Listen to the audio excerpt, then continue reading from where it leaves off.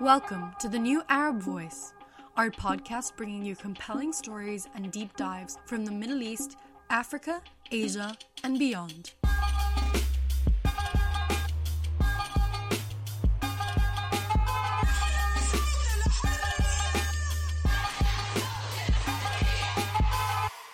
Hello and welcome to the New Arab Voice.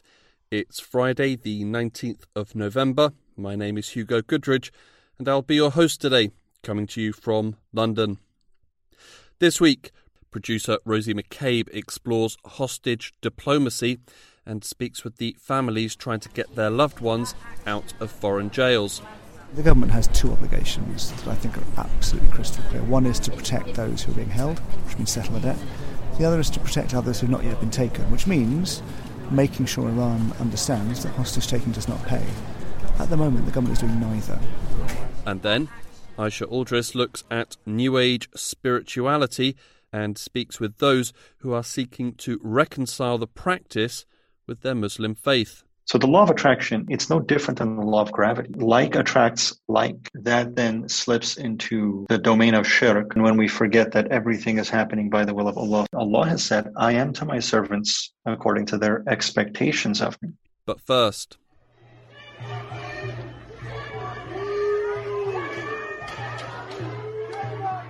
pro-Palestinian demonstrators gathered outside the London School of Economics last week. Here to tell us why they were there and what they were doing is New Arab journalist and friend of the podcast, Narges Zatat. Hello, Narges. Hi, Hugo. How are you doing? Good, thanks. So, Narges, what happened? So, what happened was there was a debate on the Middle East peace process called Perspectives on Israel and Palestine, which was organised by the London School of Economics on the 9th of November. And it had Israel's ambassador to the United Kingdom, Tzipi Hotovely, who spoke at the event. It lasted approximately 90 minutes, after which point pro-Palestinian students kind of came over and were raising Palestinian flags, booing the ambassador as she left LSE, and students reportedly accused the student union of giving a platform to, quote, racism, and they called Israel a, quote, terror state. The actual event went ahead as planned, and it was only after Hotovely left that things kicked off at the school. For listeners who might not know, who is Tzipi Hotovely? Tzipi Hotovely is the current ambassador of Israel to the United Kingdom. She's served in several government roles, including the Deputy Minister for Foreign Affairs, the Minister of Diaspora Affairs, and the Minister of Settlement Affairs. She's also a member of the Knesset for the Likud party, which is Netanyahu's party, and she's got a few kind of controversial comments that she's made in the past, including previously calling the 1948 Nakba, which is the expulsion of hundreds of thousands of Palestinians from their native land in the creation of the State of Israel, an Arab lie. And the people that were protesting, who were they and what were their objections? The main people that were protesting were members of LSE for Palestine. It's a pro-Palestine group at the university. And the group said that Hotovely's invitation was a, quote, direct contradiction of the LSE student union motion passed earlier this year in June 2021, which committed to, quote, ensuring that the university is free from discrimination and plays an active role in dismantling systems of oppression at home and abroad, as well as, quote, establish an apartheid-free zone that does not normalise relations with any regime of racism, oppression and discrimination. According to LSE for Palestine, students maintained a peaceful protest throughout the evening, and it was the police who had incited violence. They went on to add that the protest was a tremendous demonstration of solidarity with Palestine and that there was no place for a Nakba denier and anti-Palestinian racist like Hotovely on campus.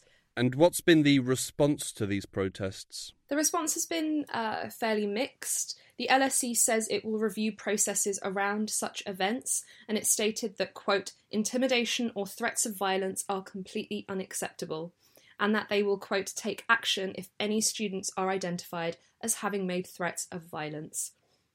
Home Secretary Priti Patel, who this morning announced plans to make Hamas a terrorist organisation, said she was, quote, disgusted by the treatment of the Israeli ambassador at LSE. Anti-Semitism has no place in our universities or our country. And she said that she'll continue to do everything possible to keep the Jewish community safe from intimidation, harassment, and abuse. Hussam Zomlot, the Palestinian ambassador to the UK, had been due to attend a follow-up event on the 11th of November, but has also now pulled out. And there's a real sense of mixed reactions from people online. On the one hand, supporting LSE for Palestine and attempt at deplatforming Hotovely, and there are also people on the other side of the spectrum who disagree with that as well. Narjus, thanks for joining us. Thank you for having me.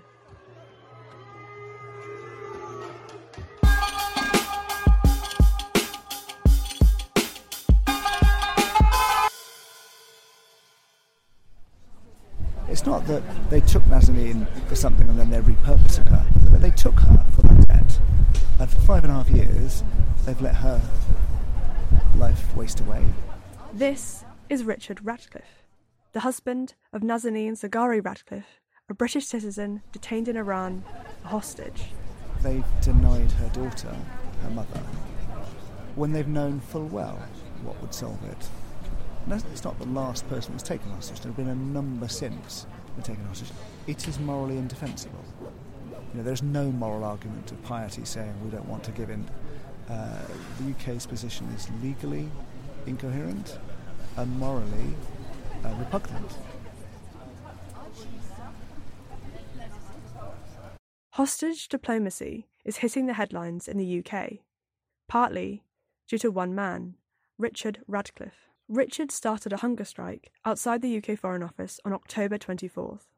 21 days later, he ended it, after nights camped out in the cold and losing several pounds of body weight. The determined accountant from North London took the drastic action to get UK politicians and the public to pay attention to his wife's situation.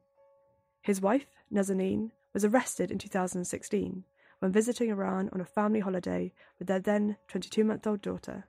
She has been arbitrarily detained in prison for years and was recently slapped with a new sentence.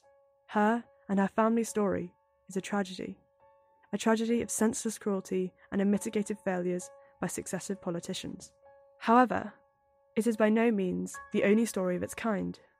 Hostage diplomacy has been and still is an industry, underscoring relations between MENA states and Western governments. It is a practice that is all too common, spawned by crooked justice systems and Western failures to protect their citizens. But what is hostage diplomacy? Why does it take place? And why does it keep happening? Defining someone as a hostage it's a very, very emotive word.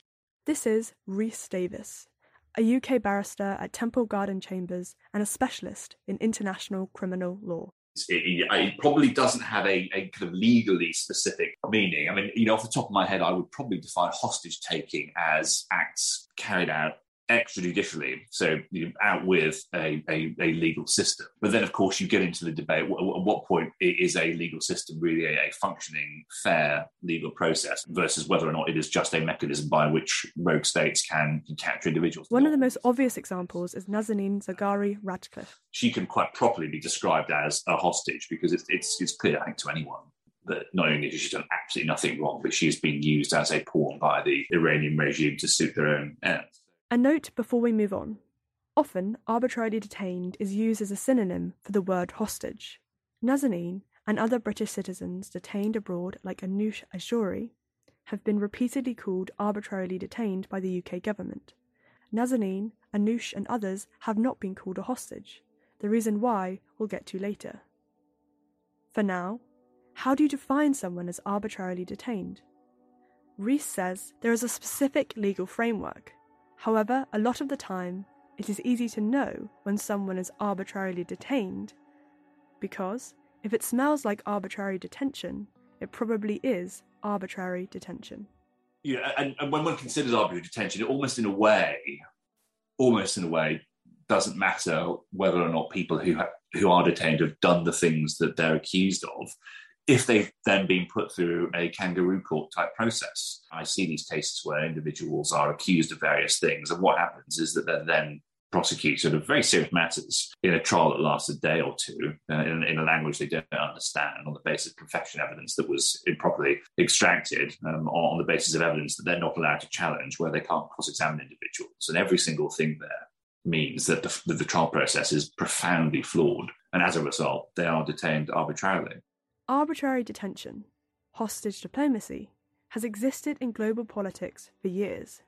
It is the state-sanctioned detention of an individual from another country based on unfounded charges and without just legal cause. Between the Middle East and the West, it is a story that keeps repeating itself. So, why do countries like Iran and the UAE continue to take hostages? There are no hard and fast rules. Such a practice generally happens on a case-by-case basis. Sometimes, it is in retaliation for a Western state detaining one of their citizens. Other times, it is for an explicit political, social, or economic objective. When a government or a third party wants specific immediate results. This is Daniel Strife, a visiting lecturer at City, University of London. He has written about the 1970s Iranian hostage crisis and explored the history and context of hostage diplomacy. And they really don't have either the patience or the ability to sit through prolonged arbitration, some sort of international process that may take months and months and months of negotiation. So frequently there may be a seizure of another, often more powerful or influential country's citizens. And there'll be quite clearly a demand for instance, in the case of Britain, there's the allegations that there are some demands for the release of money in regard to a decades-old defense contract. What Daniel is referring to is a £400 million debt owed by the UK to Iran.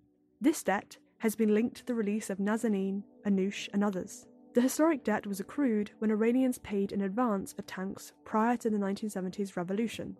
The military vehicles never arrived, but the UK kept the money. The families of Nazanin and Anoush have both urged the UK government to pay the $400 million.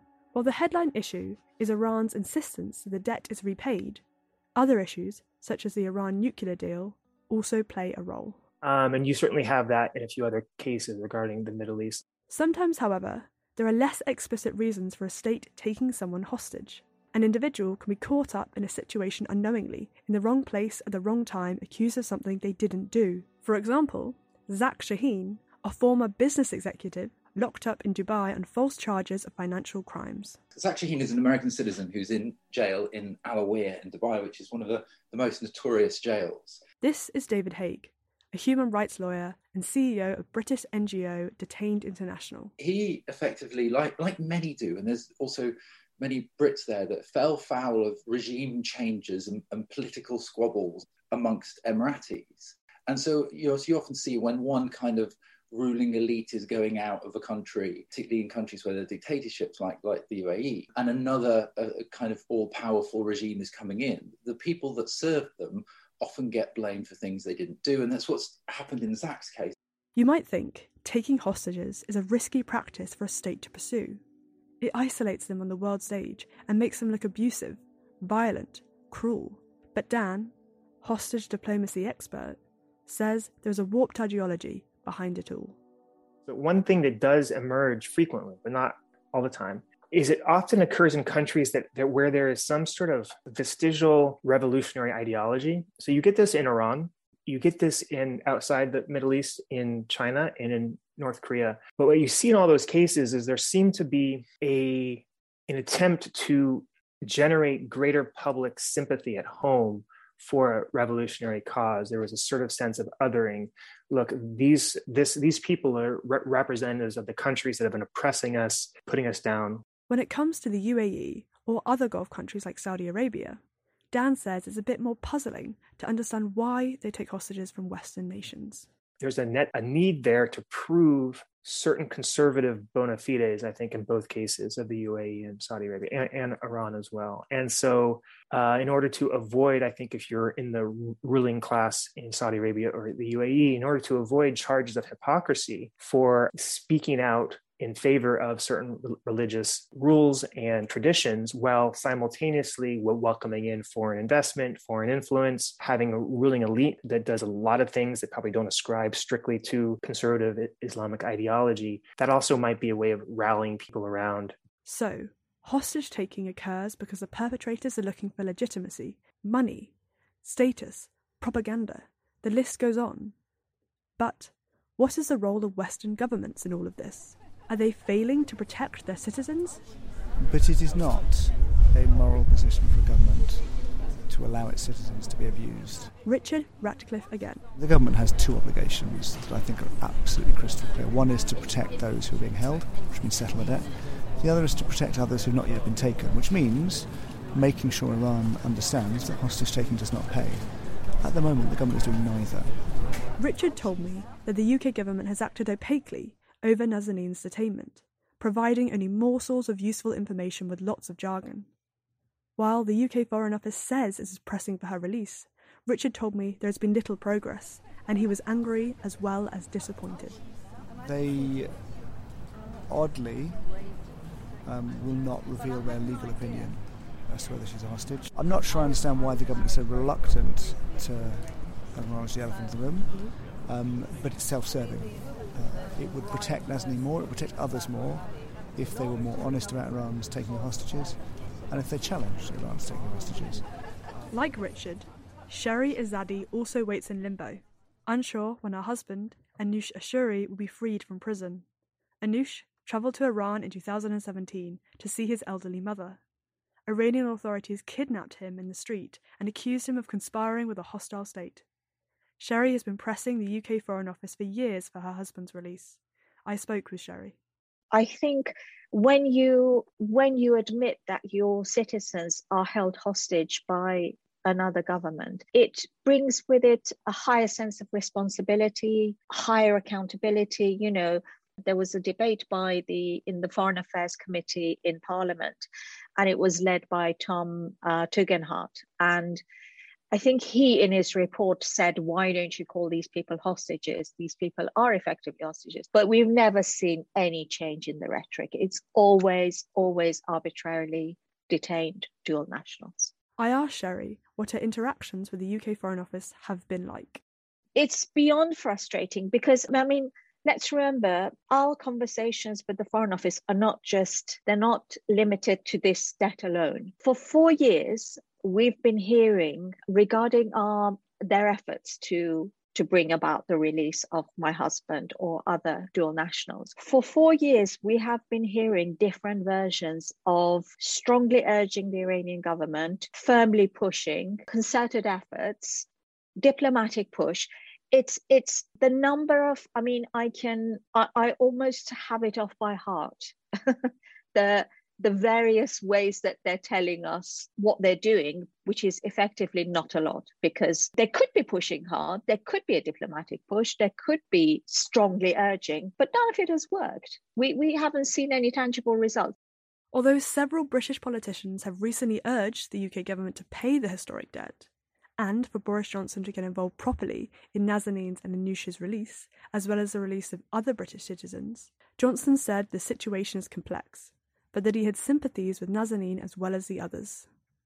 Constantly facing bureaucracy, jargon and hollow promises, it's no wonder that the families of Nazanin and Anoush resort to desperate measures. Take Richard, who went on a hunger strike for over 2 weeks. Yeah, I mean, definitely it's getting harder the longer the hunger strike goes on. Yesterday I felt terrible, partly emotionally. We had a bad meeting with the minister, and then it was just really full on with lots of interviews, so I was just exhausted. But today I felt relatively better. David, the human rights lawyer, told me about his friend Martin, who has walked from Houston to Washington to help secure Zach's release. And in terms of Martin, I mean, Martin, a colleague of mine, obviously knows Zach. Martin was also incorrectly and unlawfully jailed. But then he decided he wanted to effectively walk to Washington, basically, set off walking, which is nearly 1,800 miles, which is, I think, longer than from Land's End to John O'Groats. And he had a small tent, which he was going to stay in if he couldn't get, hotels along the way. And then not too far in, there's a hurricane warning. And in America, you seem to get these kind of warnings of bad weather on your phone, whether you sign up for them or not. And he kept on getting these warnings. So he literally walked through a hurricane. And then while he's been walking to Washington, we hired 2 barristers, one called Rhys Davis and another called Ben Keith, to put together a complaint to the UN for the Working Group on Arbitrary Detention, and a complaint under US Magnitsky sanctions, effectively requesting the sanctioning of various people in the UAE, in the Dubai ruling regime, in the US, but also in the UK, while he was doing that walk. Here, David is referring to the Magnitsky Act. This is a tool used by Western powers, like the US and the EU, to place targeted sanctions on human rights abusers, freeze their assets and ban them from entering certain countries. It can also be used to hold hostage takers to account. There are two things we've been talking with the government behind closed doors. One is Magnitsky sanctions, so that's not general sanctions on Iranian people, it's not their fault, but the individuals who are responsible for Iran's hostage-taking industry should be sanctioned, meaning their assets overseas are frozen and their travel bans. The big issue is we have to be prepared to use our influence rather than just, roll over and say we don't want to rock the boat. Barrister Rhys Davis again. I asked him what Britain can do to protect its citizens and stop others like Nazanin from being taken hostage. And I think the Magnitsky legislation is one way of doing that, because it is a way of projecting our influence and projecting our displeasure as a country at the conduct of other people. Rhys also raised the issue of diplomatic protection. Nazanin has been granted diplomatic protection. This is the escalation of an individual's case to a state level, e.g. saying this individual represents us as a state. Nazanin's family said the government haven't used his status sufficiently. Anoush has not been given diplomatic protection, nor have the other British citizens taken hostage. I think there's a case to see if we can review or force the use of diplomatic protection and consular protection. I think that's an interesting way of dealing with things. But it's being prepared to use our influence. But ultimately, Rhys explained, the UK Foreign Office is required to do very little when it comes to helping citizens who are arbitrarily detained. Rhys says it's ultimately up to them what they do. Richard has some clear ideas for what the British government should be doing when it comes to ensuring the safety of UK citizens in future. And the second thing, which Dominic Raab's predecessor, Jeremy Huntner, promised to do, was to take Iran to court. You can't legally do it for hostage-taking because the Hostage Convention doesn't have jurisdiction. But there are treaties that you could do it with. And I think it would be one of the most effective things the UK could do to take Iran to an international court over its hostage-taking. As nation-states argue about outstanding debts, running into the hundreds of millions, and conflicts of ideologies, in Britain, Sherry Azadi waits for the return of her husband, and Richard, as well as Nazanin's daughter, waits for their wife and mother to come home. As my husband said, it's like winning the anti-lottery. It's winning the opposite of the lottery, No, these people, if we ever had even, I would say, 0.01% of an idea that something like this may happen, we would never have gone back. But we're not political people, we're not involved in any form of politics. We're extremely ordinary. So for people like us to be caught up in this situation, the only recourse we have is the government. And when that government refuses to help, who do you turn to? Final words to Richard. So in her understanding, Daddy is camping here on strike to get Boris Johnson to bring back Mummy, which is, in a sense, the truth of it. She probably understands, we've done various things to get Mummy home and they haven't worked. She does ask when this is going to be over. She does ask when Mum's coming home. But she probably doesn't worry in the way you would as an adult because she's 7. So hunger strike is something where the rules are you can't eat, but it's like any other game. At some point, you can eat again.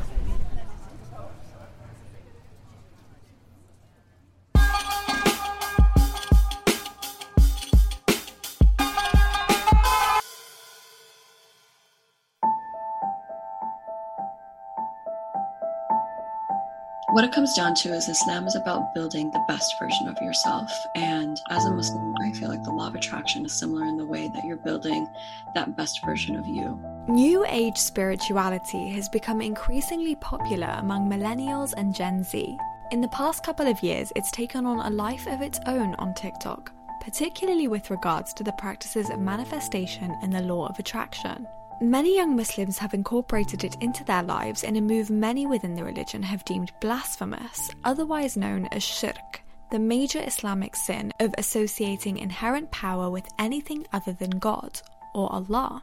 But what is the law of attraction and manifestation? The law of attraction is a belief that if you focus your thoughts on a particular object, such as money or success or even love sometimes, then the powers of the universe will give it to you. This is Esme Partridge, a writer on Islamic philosophy, mysticism, and the dynamics of religion and spirituality in a secular digital age. Now, the so-called powers of the universe tend to be quite vaguely defined and not usually in relation to a specific deity or God.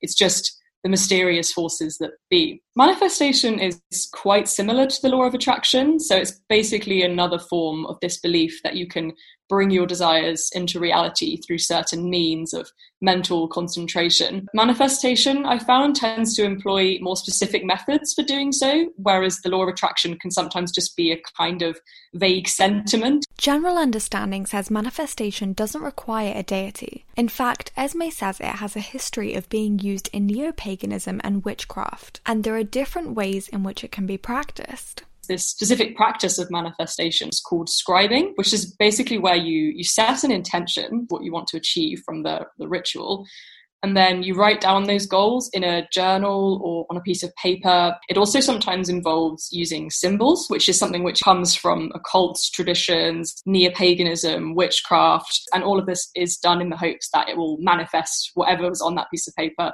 and bring it into your life. Although the belief in the law of attraction has seemingly secular elements, some Muslims also believe in it on the basis that like attracts like, and through their interpretations of Islamic hadiths, the sayings of the Prophet Muhammad.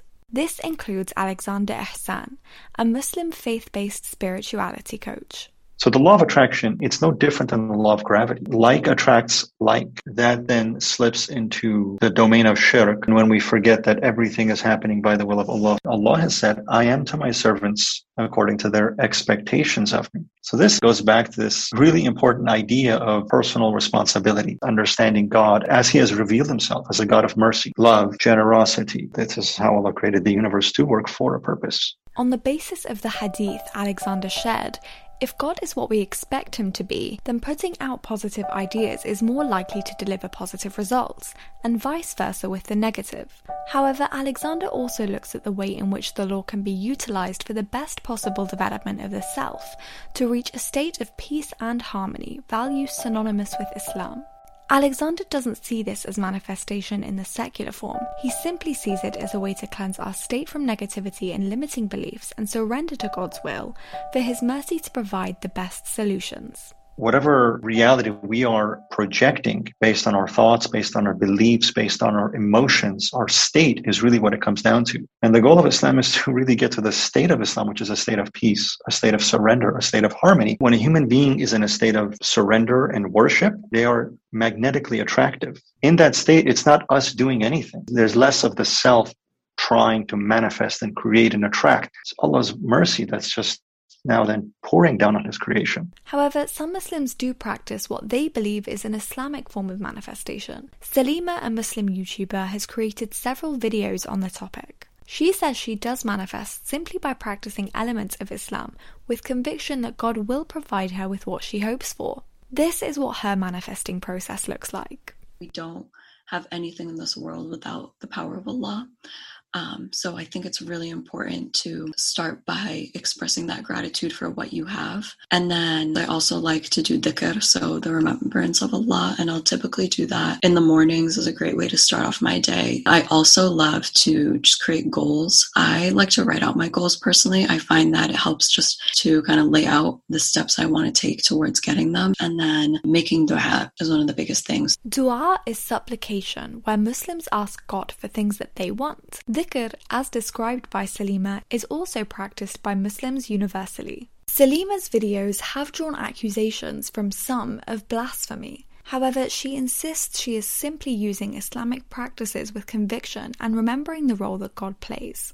I understand where people are coming from because there are different methods of manifestation where things can get iffy. People try to delve into different methods and ideologies. I just think it's best to keep things simple and where I feel comfortable with what I'm doing. Keeping it simple, keeping it towards your connection with Allah subhanahu wa ta'ala. No one can take that away from you. And no one can sit there and say that, you connecting with Allah subhanahu wa ta'ala is wrong. And I think at the end of the day, I'm not believing that writing my goals on a sheet of paper is ultimately going to get me what I want. It's more of just there. It's like when I'm making dua, I'm remembering these goals that I have. Although there may be evidence for elements of the law of attraction in some interpretations of Islamic teaching, some Muslims believe the two cannot be directly associated with one another due to the secular associations the law of attraction and manifestation have. What they're doing is not the accurate definition of what is universally known as the law of attraction or manifesting. If I say, as a Muslim, I'm going to think positively and believe that Allah will help me, that's good. That is not the law of attraction, right? That's a natural aspect of life.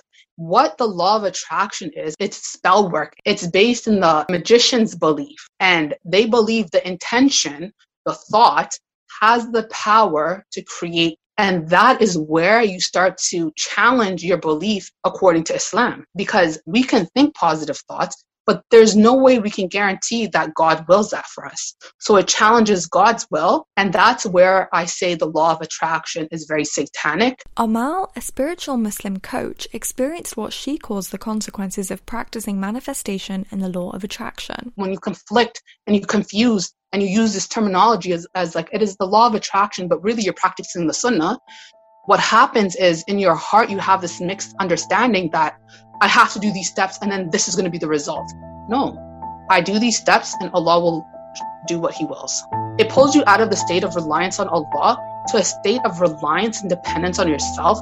That's how I experienced it. So this begs the question as to whether the entire conflict boils down to semantics and language. Each of our Muslim guests acknowledged that like attracts like, whether they refer to it as the law of attraction or otherwise. Each of our Muslim guests also acknowledged that God may be more likely to give you what you expect Him to, whether they refer to that as manifestation or otherwise too. Part of me really believed like the result was in my control. And so when things would go wrong, instead of saying, this is the will of Allah, I would think, oh, I'm not attracting properly, I'm not doing it properly, and get more stressed out.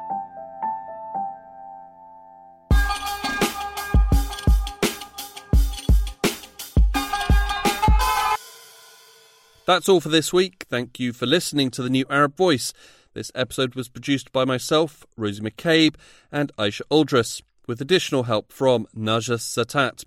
Our theme music was by Omar El Fil. The New Arab Voice will be back in 2 weeks' time. Until then, you can find all our previous episodes on all major podcast platforms. You can also check out our Instagram page and Twitter account, both at The New Arab Voice, for additional content. You can subscribe to the podcast so you never miss an episode, and you can also rate and review, which helps us spread the word. Don't forget to follow The New Arab on Facebook, Twitter and Instagram for all the latest news from the region.